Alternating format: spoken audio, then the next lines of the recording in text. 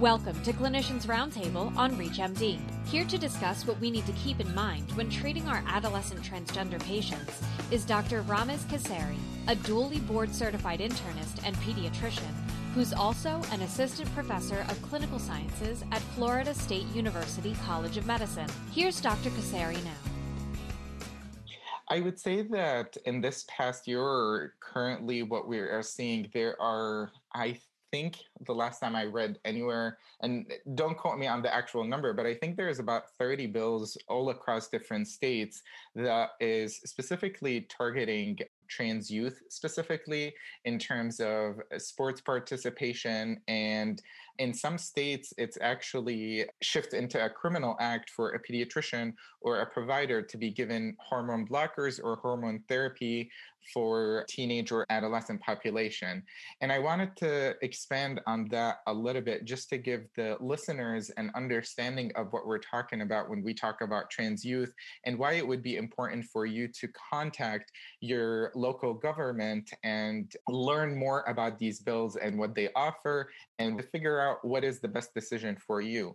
So when it comes competitive advantage when talking about trans youth, when a pediatrician like myself who does see LGBTQ plus patients and the topic is brought up that a child might be trans, I want to let people know that we don't flip a switch and as soon as, the parent or the child says that, then the very next day we're starting hormone blockers and doing all these things. This is a long process and a long conversation that involves myself. Sometimes there's a social worker and obviously the parents, and it's not necessarily a step, it's more so of a road. And when it comes to hormone blockers, all that you're doing is stopping puberty from happening. So for children who are on hormone blocker, there is no difference in that child than any other child of the same age.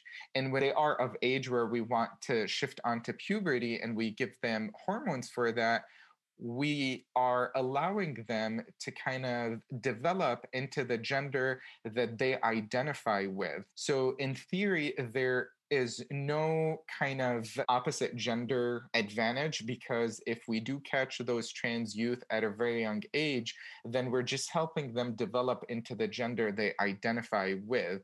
When we're talking about puberty blocker, the goal is to start puberty from happening. And then when the child reaches a certain growth, then we introduce hormone and we help them go into puberty with the gender they identify in. So for all intended purposes, that trans youth have developed in the gender they identify with. There's no physical advantage. It's not one gender or at birth that was flipped over by the hormones. We just aided them from the beginning. So that's where the conversation needs to start, is that we are not giving any medicine that is athletically enhancing someone. We're just helping our patient live their authentic self. And when you shift the perspective into that, then you're able to appreciate why trans healthcare is so important at a young age.